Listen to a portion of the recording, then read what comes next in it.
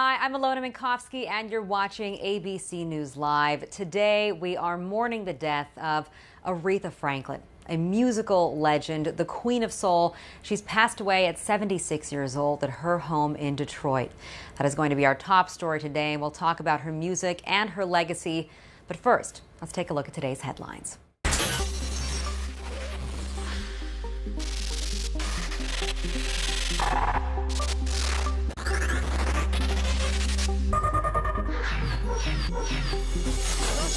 ISIS is now claiming responsibility for a suicide attack in the capital of Afghanistan this week that killed 34 people. Most of the victims were students getting ready for exams to go to college. Scary moments for airline passengers when the lights went out at Reagan National outside of D.C.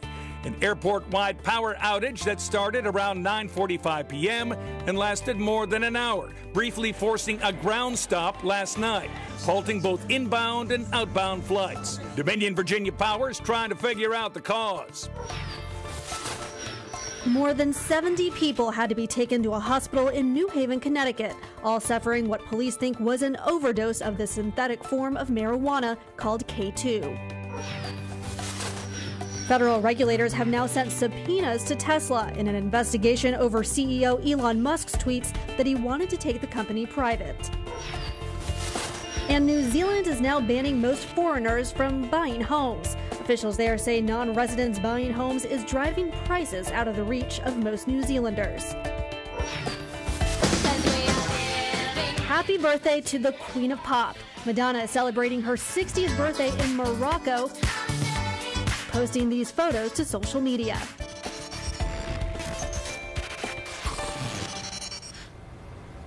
Just a few days ago, we learned that Aretha Franklin, the Queen of Soul, was gravely ill, that friends and family were rushing to be by her side, and now this morning the news has come in that she has passed away at 76 years old.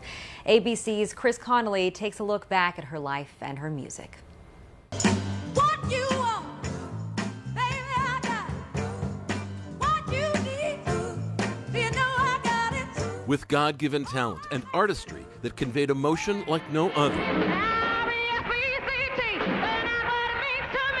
Lady Soul taught the world all it needed to know about respect.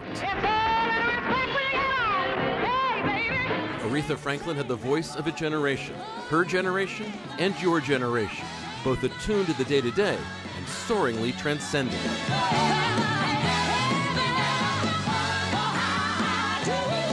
I think that what she did was allow emotional extravagance to be okay. With such songs as Think, Aretha electrified her listeners for decades, her church-bred greatness inspiring and empowering. First heard on record at 14 years of age in 1956, singing gospel.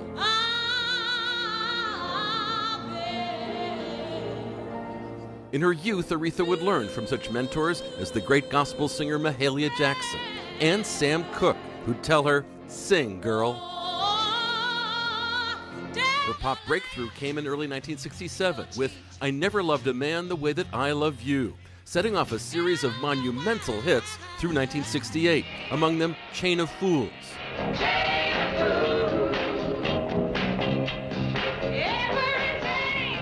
And You Make Me Feel Like a Natural Woman. You make me feel like a natural woman. While telling ABC News, I've still got to find out who and what I really am. I don't know yet.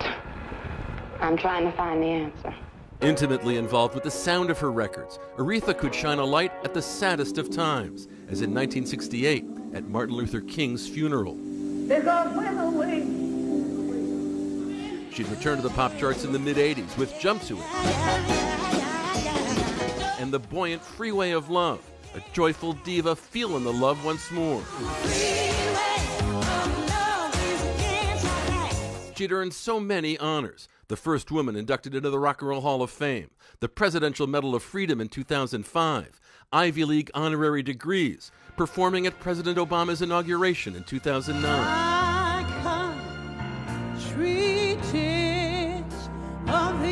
Then, in 2015, at the Kennedy Center Honors,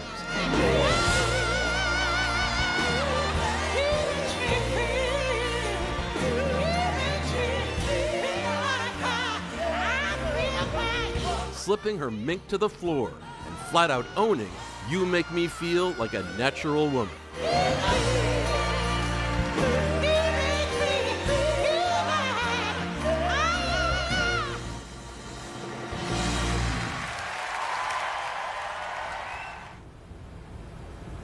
Joining me this morning to speak more about the Queen of Soul and her life and her legacy is Mike Muse, a pop culture expert and a host at SiriusXM, and Josh Levy, former editor of, Joe Levy, the former editor of Billboard magazine and a contributor to Rolling Stone. So I want to thank both of you for joining me. And Joe, why don't I start with you? Just talk a little bit about Aretha Franklin and the impact that she has made over decades on music.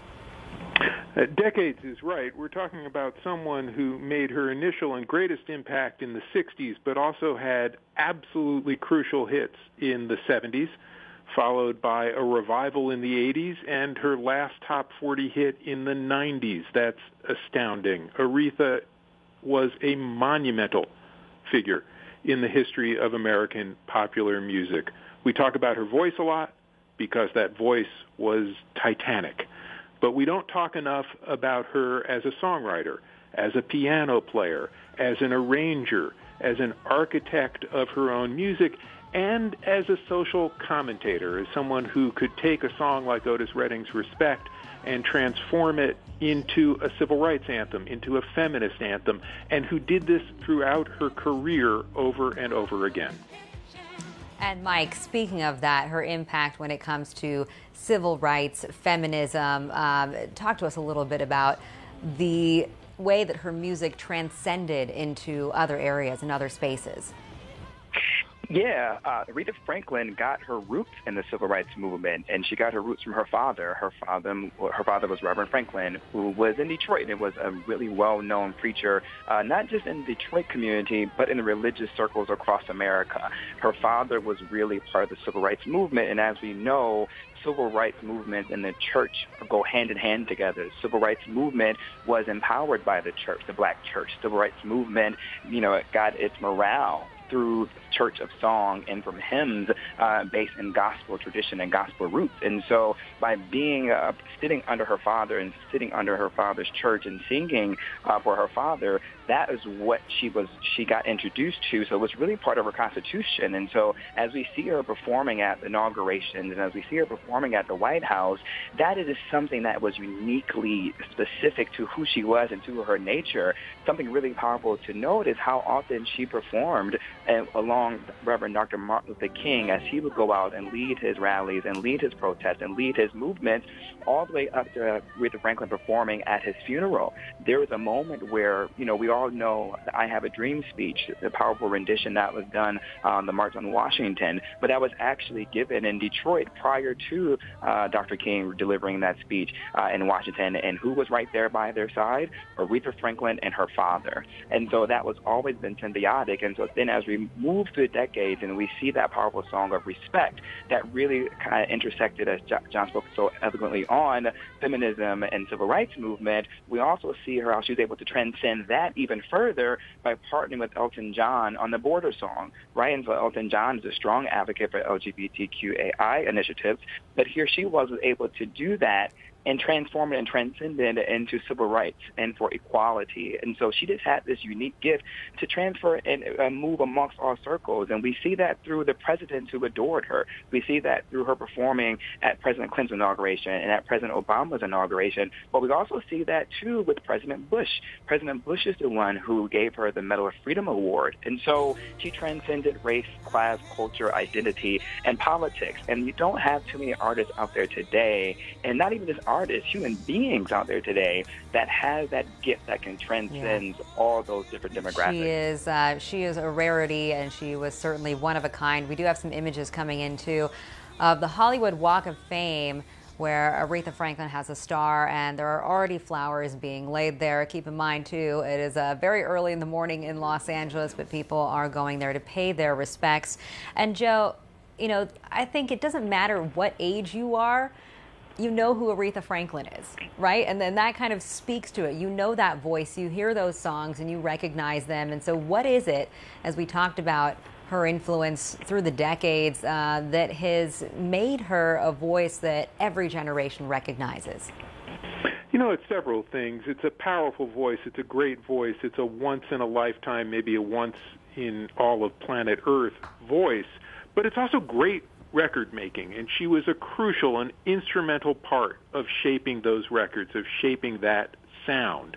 When I give you an Aretha Franklin title like Respect or Think or Chain of Fools, you hear the vocal, but you hear the arrangement, the background singers, her sisters, the sweet inspirations. You know, you hear all the music. That music centered around her. It centered around her piano, her musical instincts, her own arrangements. She came to Atlantic Records in 1967. She came there from Columbia, where she had made middle-of-the-road pop that wasn't very successful. Jerry Wexler of Atlantic Records brought her there, and his brilliant idea really was to let her be herself. It was when she sat down at the piano at her first recording session that song, I Never Loved a Man the Way That I Love You, began to come together. And after that, she was in control of her music, and she is the reason that we remember it. Not just the voice, but all of her musical instincts, all of her instincts about what songs to pick, what songs to write, how those songs signified, not just as songs about a relationship, about love, about triumph of the spirit, but about how they signified in America. We heard a little bit of her singing My Country 'Tis Thee at Obama's inauguration. And what she brought to that song, a song that we all know, was unique. The pauses, the way that she made it swing, and that is not a song that swings. All of that is completely amazing, completely transformative. She was unapologetically Aretha, that's for sure. Joe, thank you for joining us today. And Mike, just one more question to you here, too. She was also very private in her life, despite being such a public persona, a public presence. What do we know about the struggles that she faced?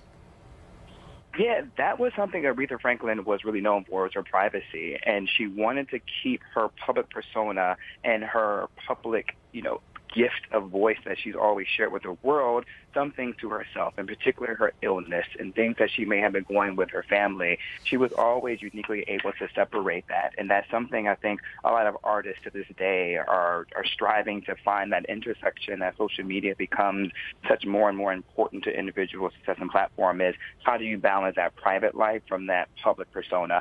And I think she did that really well. All right, Mike, thank you for joining us. We will be talking about Aretha Franklin all day long, but we do want to get to some other news that's happening today. And so first, let's go to ABC's Catherine Faulders. She is in Virginia, where this could be the final day of the Paul Manafort trial, which means that the president's former campaign chairman could be going to jail for life. So, Catherine, talk to us a little bit about what happened yesterday, because it was contentious at the closing arguments between what the defense was saying, what the prosecution was saying, and what do we know about when we might be able to get a verdict? Yeah, so yesterday were the closing arguments. The government went first on this, and they painted Paul Manafort, President Trump's former campaign chairman, as a liar, as a schemer. They said that it's really the paper that is all of the evidence here. Well, his defense, they countered that with calling Manafort a good guy, saying he was a good businessman, a good political consultant, and that this isn't all of his fault. He did things in groups. He brought his accountant in, his bookkeeper in. The prosecution's star witness, Rick Gates, who the defense team is blaming all of this on. Now, you see behind me, we're on day 13 of this trial here. About a couple hours ago, the judge dismissed the jury to begin their deliberations. They can begin once all of the evidence is in the room. But as you can see, all of these stakeout cameras behind me, we're just waiting for a verdict here. But the big thing is that yesterday the judge actually joked with the jury that the room that they were going to be deliberating in, it's up in that courtroom on the 9th floor, a room off there. They said it's a small room. Well, the jury this morning in court requested a bigger room. And just to put this in perspective, the amount of evidence, they are getting 388 exhibits from the government, but just one of those exhibits has a total of 700 pages alone. So they have to pour through mountains of evidence. Yesterday, the judge gave them jury instructions. He reminded the jurors, quote, the defendant in this case has an absolute right not to testify, and he told them to use their common sense. Wow. Well, your civic duty is certainly a job when you're a juror on a trial like this. And speaking of all the cameras behind you, all the press that's been covering this, trials a lot of the time are a waiting game, especially when there are no cameras, no computers, no cell phones allowed inside. So can you just break it down for us as to when this verdict does eventually come in, what has to happen for you to be able to get that information and then get it to us? Okay, I want to show you. So there's 18 counts that we're waiting on that the jury has to agree on unanimously. But how we get information out of that, as you mentioned, no cell phones, no cameras, no communication in there. It really comes down to that door right over there in that courthouse. We have folks in the courtroom scribbling down notes. They rip them off. They hand them to somebody who runs down all the way from the 9th floor down here, hands me the notes, and then, of course, we can get the news out to the news division. So there's 18 counts that they have to go through here. And of course, when we find them guilty or not guilty, whatever that is, that information will come out. But look, it will take a little bit. And the jurors all have this verdict sheet, Alona. It's 4 pages, the judge said, and they will have each of those 18 counts spelled out on their sheet. And it has 2 boxes indicating guilty or not guilty. So whenever this verdict is delivered, of course, they'll go in that courtroom up there on the 9th floor, and the information will literally come flowing out of that door. You'll probably see a stampede of reporters who will be coming over back to these cameras. All right. Well, we know that you'll be waiting, and then we'll be waiting for you to pass that information on to us as everybody awaits the verdict in the Paul Manafort trial. Just an important thing to remember here is that Russia, the Mueller investigation, is not part of this probe, but it is obviously a question that is coming up because of Manafort's closeness to President Trump. So, Catherine, thanks for joining us today. And now let's move on to the White House. If the president was trying to silence his critics, then maybe that didn't work so much. Former CIA Director John Brennan, after it was announced yesterday by Sarah Huckabee Sanders that his security clearance would be revoked, well, then he made the rounds on television. He has an op-ed out in the New York Times today pushing back against the president. And so let's go to the White House where Janae Norman is. And Janae, like I said, some people feel that this is a sign that the president has been trying to silence his critics. The White House contends that, but what are the pieces that are falling into place? What are they telling us? Right. So we're also getting kind of a shifting explanation. When Sarah Sanders, the White House press secretary, first read the statement from President Trump regarding his decision to revoke John Brennan's security clearance, the president cited erratic behavior. He said the former CIA director has a history of behavior that calls into question his credibility and objectivity. He said that Brennan has had made unfounded and outrageous allegations and has had wild outbursts about the administration. Now, fast forward a couple of hours and that reasoning begins to evolve, right? So in the interview with the Wall Street Journal, the president then connects it to the Russia investigation. It's almost reminiscent of the James Comey firing, when we have one explanation, one reason for it, and then that starts to shift. And before you know it, the president ties it to the Russia investigation. James Comey is actually listed as one of 9 people who the White House say could also have their security clearances revoked. Also on that list includes the likes of Peter Strzok, Andrew McCabe, James Clapper, Sally Yates, Lisa Page. There are 9 of them there, people who have either been critical of the president or found themselves in opposition of him. And some are calling, some critics are wondering if this is kind of an enemy list, threatening to pull the security clearances of people who the president doesn't like. But so far, as far as people who wonder if this is an attempt to silence critics, as far as John Brennan goes, it does not. It hasn't seemed to work, Alona. As you said, he wrote an op-ed in the New York Times where he says that the president's claims of no collusion with Russia are hogwash, adding that he thinks that that's why President Trump revoked his security clearance, and he believes that the president is trying to silence anyone who challenges him. All right, Janae, thank you for joining us today. Like we said, a lot going on there, and we'll keep following the daily drama that comes from the White House. And now, if you thought that you want to just have a happy and safe rest of your summer vacation, it's hard to do when you hear scary and terrifying news coming out, like a shark attack that happened off of the beach in Cape Cod, where a 61-year-old man was wading out just in the water. And so we want to go to TJ Holmes. He's there in Cape Cod, Massachusetts. And TJ, thanks for joining us this morning. Tell us what happened. Well, the guy was doing what folks do this time of year, right? He's just kind of out waiting in the water. He wasn't that far out in shore. Now, this isn't the exact beach, but it was here in Cape Cod.